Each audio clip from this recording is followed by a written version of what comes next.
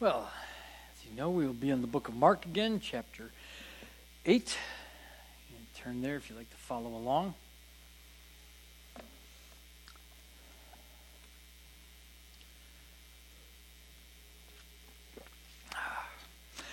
Before we begin, I'd like to ask the Lord's blessing upon His word. Gracious Heavenly Father, we do come before you, thankful for your word, and we pray that it would find good soil and produce much fruit. And we pray this in your name, Lord Jesus. Amen. As we begin, we will actually be starting in verse 27, but I read just a little context, back up a little bit, but just to see again, as we see through the book of Mark, Mark's account of the Lord Jesus Christ's earthly ministry, just that flow, just that pace as it moves, and the quickening always on the move, on the go, as we see here. One thing, kind of an odd note, but I remember growing up, spending some time with my own grandmother and watching movies with her, and she liked to watch a lot of old movies, old to me. And one of them, I don't know if some of you may remember, we watched some movies on TV. There's a series of movies with Bing Crosby and Bob Hope called On the Road. On the Road to Morocco, I think, was their most well-known one. But there's a whole series of them. They kind of traveled the globe. And there's a song. I'm not going to sing it. But they, let's do this little song and thing as they traveled around the world. On the road again. It's kind of funny. That was back in the day when, Hollywood, when they had a hit and a moneymaker, play it again. Just roll that one again. In an odd way, it came to mind, the Lord is always on the move. Always on the go. And we just saw part of it. Last time we were in the book of Mark, we saw the account of him healing the blind man up at Bethsaida. And there's only a few, short paragraph or so of the account of that takes place, and he's on the move again. He's on the road, going up to Caesarea Philippi. As you may be sure, Bethsaida was on the north end of the Sea of Galilee.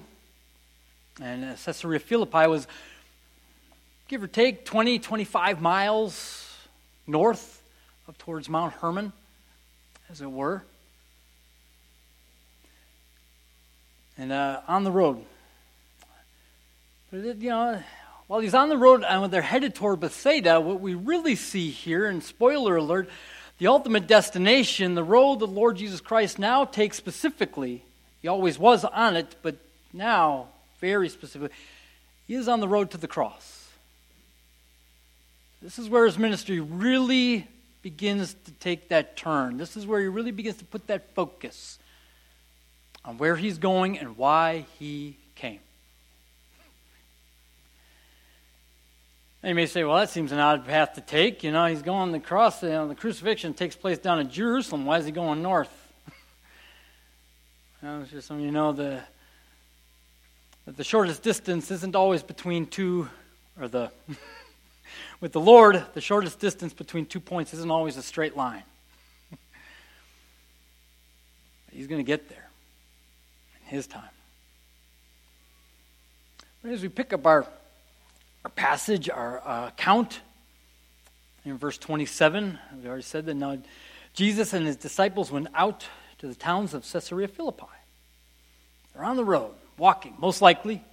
Doesn't say, but it seems to be their usual mode of transportation. They don't seem to be hiring any type of carts or caravan type transportation or camels or anything like that. They seem to walk. They walk everywhere they went. They're on the road.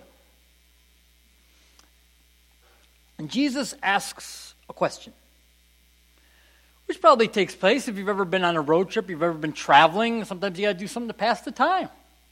Conversation can fill that. You can play games. You play road games when you're traveling, families. The license plates game, different cars game, signs game, I Spy with my little eye type things. Anyways, the Lord asks a question. Now, questions make people think. Always have to remember, the Lord is always teaching. The Lord is always teaching. It's not merely a game of 20 questions. that the Lord's engaging here. And the Lord Jesus Christ lived out, you don't have to turn there, but Deuteronomy 11:19. Let's read it. It says, "You shall teach them to your children, speaking of them when you sit in your house, when you walk by the way, when you lie down, and when you rise up." Before, the Lord Jesus Christ didn't just talk the talk, he walked the walk. He knew what it meant to teach. And he knew every opportunity was a teaching opportunity. Especially with this group of guys. And we'll chuckle. We'll chuckle a little bit more, hopefully, in this passage as we move through it. But he begins with a question. I don't know what other conversations were taking place at this time, but he begins with a question here. He asks his disciples, saying to them, "Who do men say that I am?" I wonder what kind of conversations were taking place at this time. Was this random, or was this piggybacking on something they were discussing? But he asks, "Who do men say that I am?" Let's get some thinking. Now, what have you heard? What's the word on the street, boys? You've been amongst the crowds, the people. What do they say? Is Jesus just looking for feedback? Polling the numbers? Seeing which way the wind blows? So to speak? No. And he's going somewhere with this question. He's got a purpose. He's got a purpose to why he's asking this. But he gets them thinking. And you can see in their response in verse 28 how they respond. Simply they answered. John the Baptist, some say. Elijah and others, one of the prophets. They give several responses, several very specific thoughts that people are talking about, that people are saying who Jesus of Nazareth is. What's going through people's minds, who they think he is. This is John the Baptist. It's interesting. We know Herod thought this. Keep your finger here if you want to turn back briefly to Mark chapter 6, and verse 16.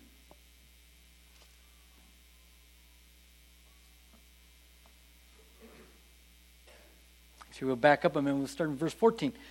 Now King Herod heard of him, Jesus, that is, for his name had become well known, and he said, "John the Baptist is risen from the dead, and therefore these powers are at work in him."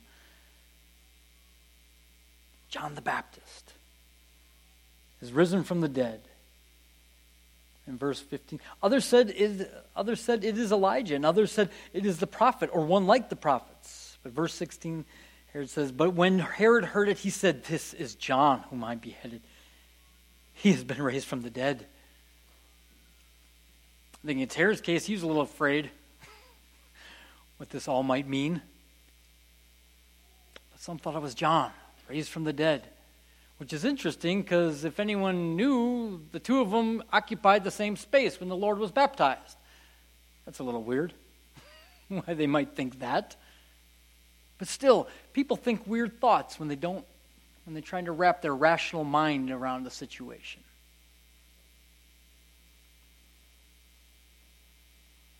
So anyways, it was one possibility was John the Baptist. Some said Elijah. That great prophet of old, mighty in work and deed. Perhaps even out of reason they thought this. After all, Elijah never died. Now there's an interesting thought there. Reality. Taken up to heaven. Never tasted death. Perhaps that's who this is. Come back.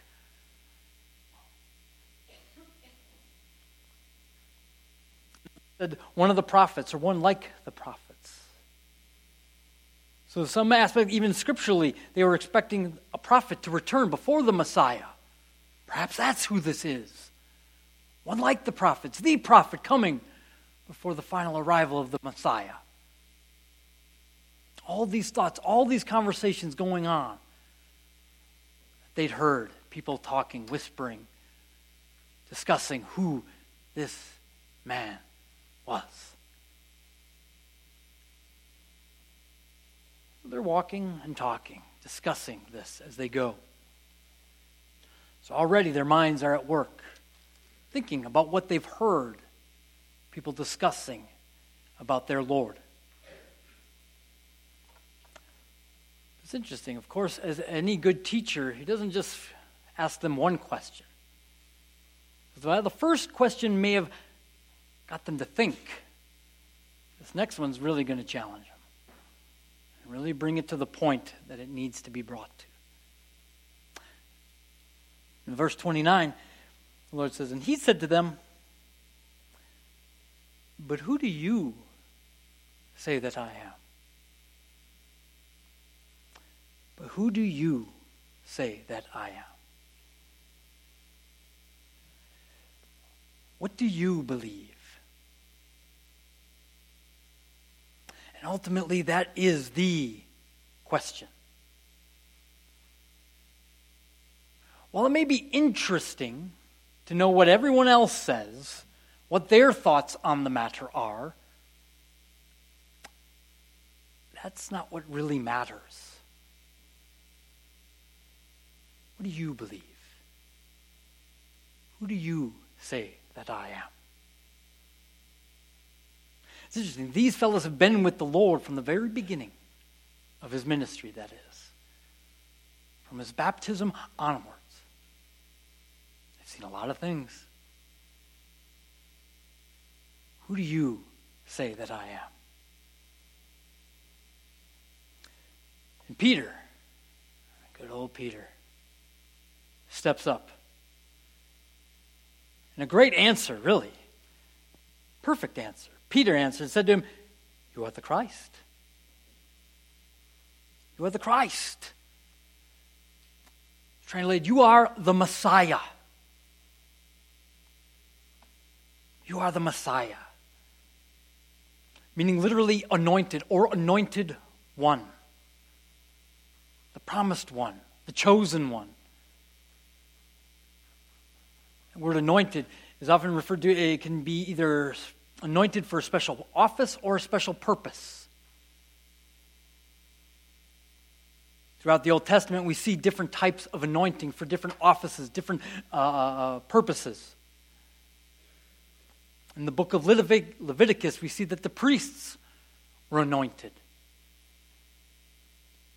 We're anointed for that office. We're anointed for that role, to be that intermediator between man and God.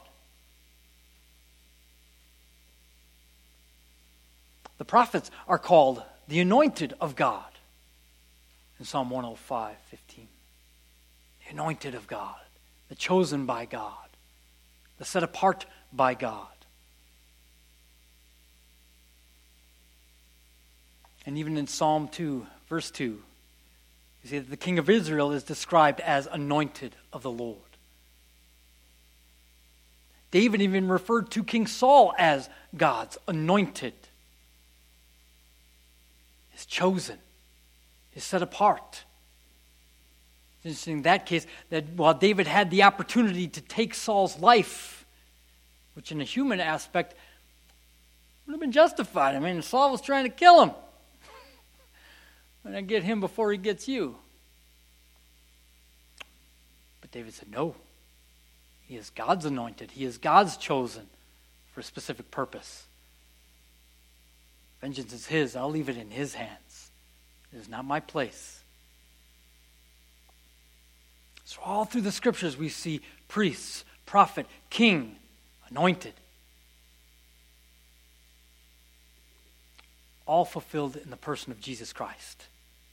And only in him. Not just a anointed, but the anointed. The anointed one. What a statement by Peter. And he does so publicly. Now, maybe not large, but at the very least, there were 12 other men there who could witness this public statement by Peter's. And it's possible that others were tagging along.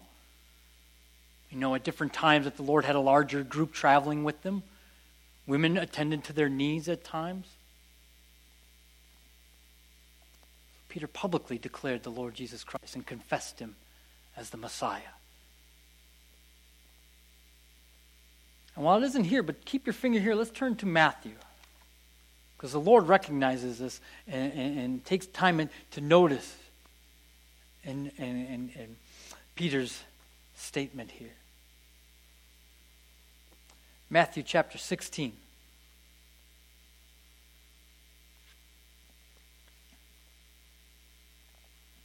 Verse 15. Matthew 16, verse 15. He said to them, "But who do you say that I am?" 16. Simon Peter answered and said, "You are the Christ, the Son of the living God." And Jesus answered and said to him, "Blessed are you, Simon Bar-Jonah, for flesh and blood has not revealed this to you, but my Father who is in heaven. And I also say to you that you are Peter, and on this rock I will build my church, and the gates of Hades shall not prevail against it. And I will give you the keys of the kingdom of heaven, and whatever you bind on earth will be bound in heaven, and whatever you loose on earth will be loosed in heaven." So we see in Matthew's account the Lord's response to Peter, to the Lord's praise in essence of Peter's declaration of who he is. He commends Peter for this confession, for this statement. Telling him, "Blessed are you." And that flesh and blood has not revealed it. Mere reason, mere intellectual understanding hasn't brought you to this point. But God, the Father, has. And part is that through the written word that Peter knew, but also through the work of the Holy Spirit opening Peter's eyes to the reality of who Jesus Christ is. Brought him to that point. And the Lord solidifies Peter's prominent role within the disciples and the apostles at this point. You could almost say this is like one of Peter's high water marks in his life. First, Peter got out of the boat. For all his faults, Peter had some pretty stellar moments. He's the only one who climbed out of that boat. And he's the first one to speak up with the opportunity to say, "You are the Christ. And I believe in you."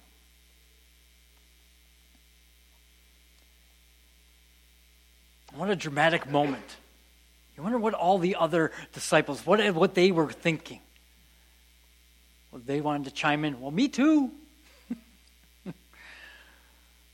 Sorry, no prizes for second place, fellas. Nah. But what's interesting then, when we see in the next part of in verse 30, is then the Lord's response. After Peter makes this great declaration, this great confession, the Lord says, then he strictly warned them that they should tell no one about him. Again, it's commands, don't tell anyone. In Matthew's, again, the same thing, but he just adds, do not tell anyone that he is the Christ. Again, it always seems contradictory, counterintuitive, if you will. Well, part of it, I think, simply is that it wasn't time yet. It's coming soon. That moment, that time for that word to go out to any and all is coming. Patience. Patience, fellas. It's coming. But not yet. Part because a lot of people in the world, in the nation, weren't ready for it. There's a couple things the Lord had to accomplish first. But he had to accomplish a couple things with these fellows yet too. And we're going to see that in just a moment. Because this whole passage, I honestly too look at this, it's like the Lord's introduction to the cross 101. And he's going to delve deeper into it in the next couple sentences here, in this next paragraph. Because while Peter made this great confession, this great statement of truth about the Lord Jesus Christ and who he is, the Lord then delves into the meaning of what it really means about being the Christ, the Messiah. In verse 31 he says, "And he began to teach them that the Son of Man must suffer many things and be rejected by the elders and chief priests and scribes and be killed, and after 3 days rise again."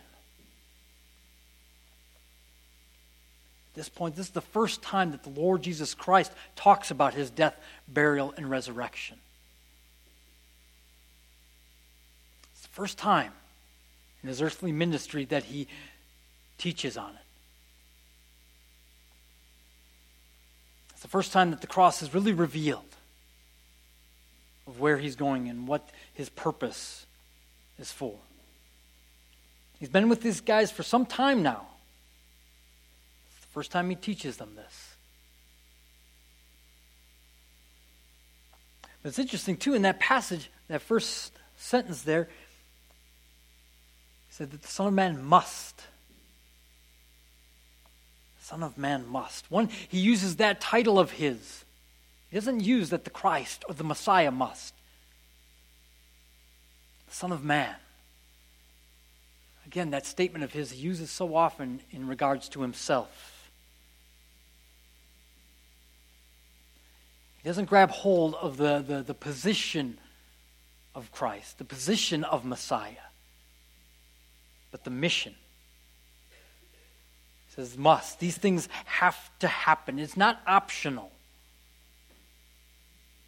It's not optional. This cannot be sidestepped. This cannot be, there's no detour around these things. This must happen. This must take place. Part he's teaching them what the Messiah entails and what it's all about. It's kind of a shock to these guys. Because it's almost like they have a, "What you talk about, Willis?" moment. It's like, what? You're going to get rejected? You're going to suffer? You're going to die? What are you talking about? And again, you can think all what's going through all their minds, but again, Peter to the rescue. Peter's going to step forward and he's going to make this clear that no, this isn't going to happen. Verse 32. Here comes Peter. Now, first the Lord said, he spoke this word openly. Then Peter took him aside and began to rebuke him. Oh, Peter. And I chuckle because you can identify so well with that man. The ups and the downs, the successes and the failures. This first statement, he says that the Lord spoke openly. There's no ambiguity in the Lord's teaching about his suffering and his death. He spoke plainly. He wasn't teaching in some parable or some illustration. Very specifically, very plainly. There's no head scratching going on here. Well, there was simply not because they couldn't understand what he said. Couldn't believe it. Again, the crux to the matter, belief. And Peter responds. Peter steps up, takes the Lord aside, and began to rebuke him. It's one of those things you like to tell Peter, Peter, that's not going to go well. Rebukes him, rebuke, to admonish, to find fault with. Find fault with the Lord of heaven. Oh, that man. But perhaps to his credit, he did this at least privately rather than publicly. If he could find anything redeemable in this particular moment, he at least did it alone, rather than in front of everybody. You see, because Peter, I think he understood what the Lord was saying. He just couldn't accept it. He couldn't believe it. It doesn't make sense. It contrasted with everything that Peter believed or thought he knew about the Messiah. Contradictory to everything he had in his mind. I'm glad we don't get that kind of mindset with the Lord. How he functions, how he acts. And we get in mind what he should be doing. And when he doesn't, we go, what? How can that be? Lord, you're willing to forgive everybody? Everyone? Even the murderers? Those who committed genocide? Those who spit in your face? Yeah. Yes. I'm astounded how often I'm reminded that the Lord's ways are not our ways. That his thoughts are not our thoughts. As the heavens are above the earth, so are his ways, thoughts above ours. And God be praised they are. Because if they were man's, we'd be in trouble. But Peter, he was looking at things the way man looks at things. Didn't make sense. Peter rebukes him. Don't be so negative. Stop with all this defeatist attitude. How can you think that way, that you're going to be rejected? That you're going to be beaten, suffered, and killed? Again, you got to cut Peter some slack a little bit after all he'd seen. All the healings we just picked up right where he left off, healing a blind man. The Lord provided meals for thousands of people from nothing. He saw him command demons who had to fall down, worshiping him and obeying him. He saw the very wind and waves obey him. And mere men are going to take you away and beat you and kill you? Inconceivable.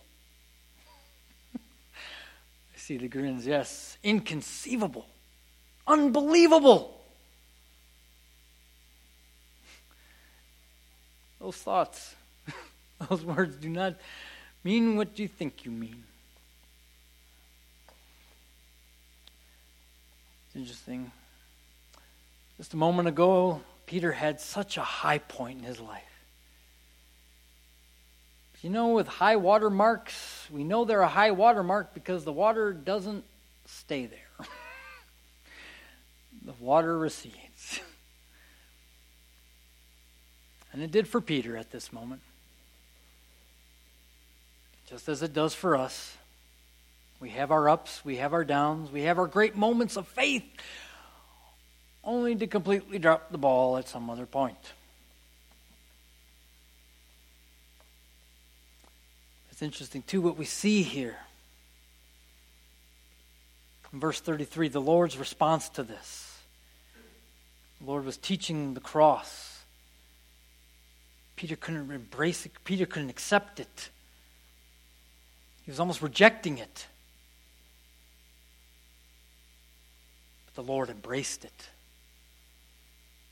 The Lord was seeking it because of what it meant, what it would accomplish. In verse 33, it says, "But when he had turned around and looked at his disciples, he rebuked Peter." Okay, one good turn deserves another. Rebuked Peter, saying, "Get behind me, Satan, for you are not mindful of the things of God, but of the things of men." Whew, boy, that escalated quickly. Jesus wasn't going to let this go. He was not going to let this go unanswered, unresponded to. We can see just how serious the Lord takes this statement. by Peter, by his response. One, he does so publicly, in front of everybody. Have you ever been rebuked? Well, we don't really use that term a lot. Called out for a failure, called out for a mistake. You like it? I don't. Especially when it's done in front of other people. It's like, come on, man. Could have told me that in private. But there are some things that need to be done publicly. And the Lord knows. The Lord knows the time and the place and when it needs to take place.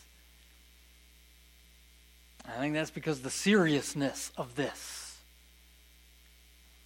The seriousness of trying to turn him aside from the path that he was on. Turn him aside from the road that he was destined, determined to go down. He took this very seriously. Get behind me, Satan, for you are not mindful of the things of God, but of the things of men. Lord used some strong language right there. Very strong.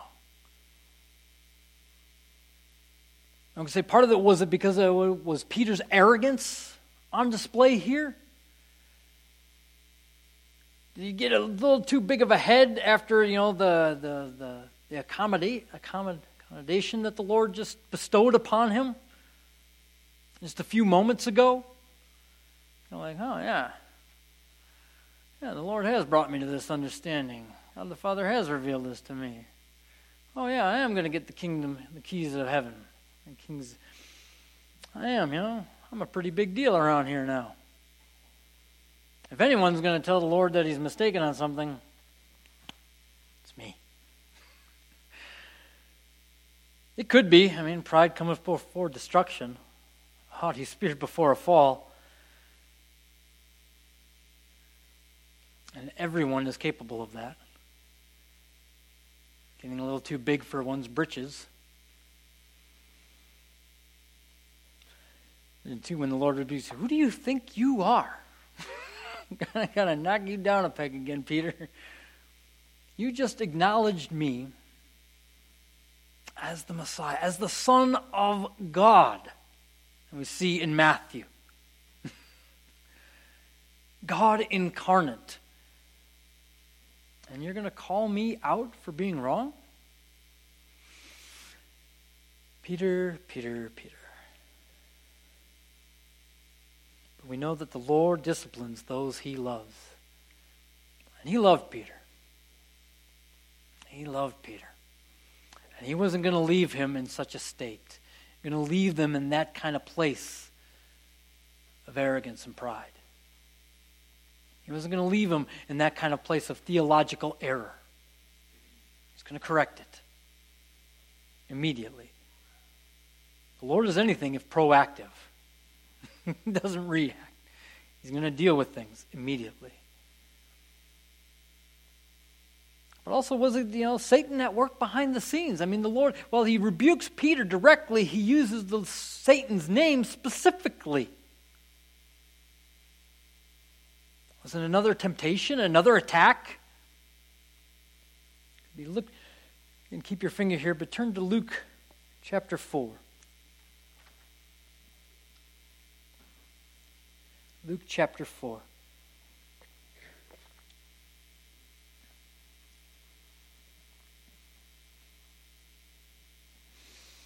Verse 13. Now this is after the Lord's temptation in the wilderness and the Lord's and Satan's attacks on him. At that time, again, trying to deter him, trying to turn him aside from his mission. Verse 13 says, now when the devil had ended every temptation, he departed from him until an opportune time. Interesting. Now we're never told specifically if Satan ever came back. There's some instances it seems that he was hanging around. I don't think he ever gave up. He's fighting a battle to the bitter end. That old enemy, he's going down swinging no matter what. I do think that maybe this was one of those times. Influencing Peter, taking that moment of maybe, Peter's pride kind of rises up. And Satan loves to work through pride. It's his own sin from the very beginning. He knows it very well. Whispering in his ear, so to speak. Go ahead, Peter. Yeah, you're right. Lord's not going to suffer and die. No way. You got to help him understand that. So Peter's pride, Satan at work. I would say yes and yes. Yes. In fact, I think right there's a good example of the world, the flesh, and the devil trying to deter the Lord Jesus Christ. Turn him aside. Completing his mission, completing his purpose. And we see back in the Lord's, in Mark chapter 8, in that response. It says, "Get behind me, Satan, for you are not mindful of things of God, but of things of men." You're not mindful of things of God. You're looking at this from the world's perspective, from the flesh, trying to make sense of these things. But you are not mindful of things of God. That you will not deter me from my mission. I will succeed. I will be victorious. I think as we see this, the Lord putting an exclamation point again. He knew it was at work. And he was not going to be deterred.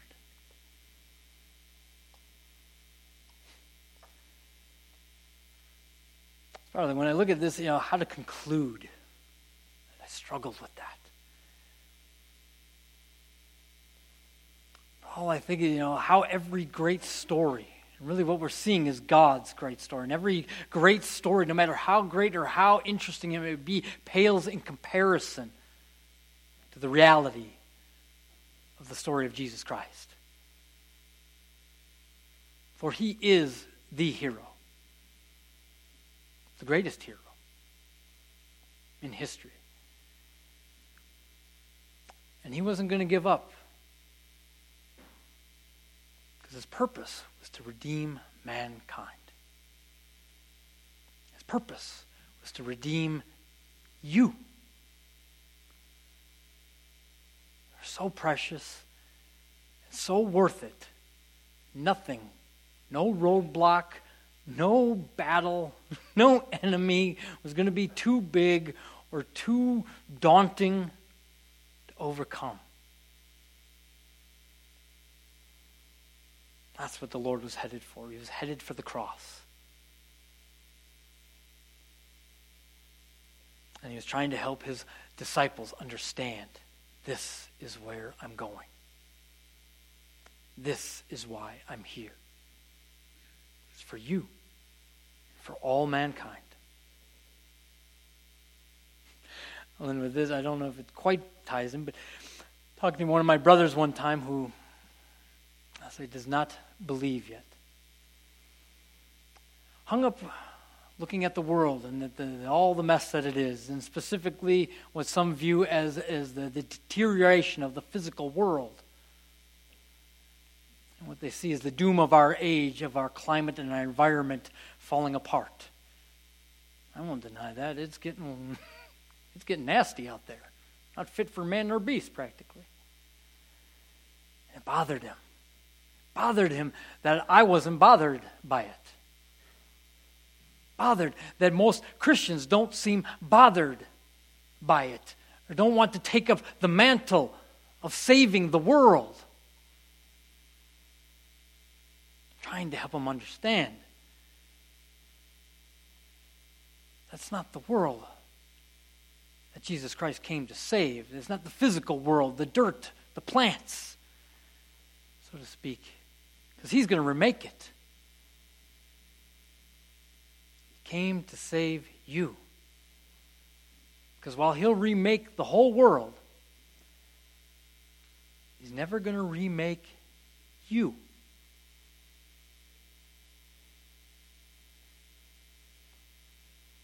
Because each and every one of us is the only one of us that ever was, ever will be, or ever is going to be. Literally, when he made you, God broke the mold. And that's why he came. And that's why he's going to the cross. And that's why we praise him. Because he accomplished what only he could. Let's pray. Our gracious Heavenly Father, we do thank you that you were so focused on redeeming us, saving us, that you gave us your only begotten Son who would not be deterred by friend or foe from going to the cross and accomplishing that mission. We give you thanks and praise in your name, Lord Jesus.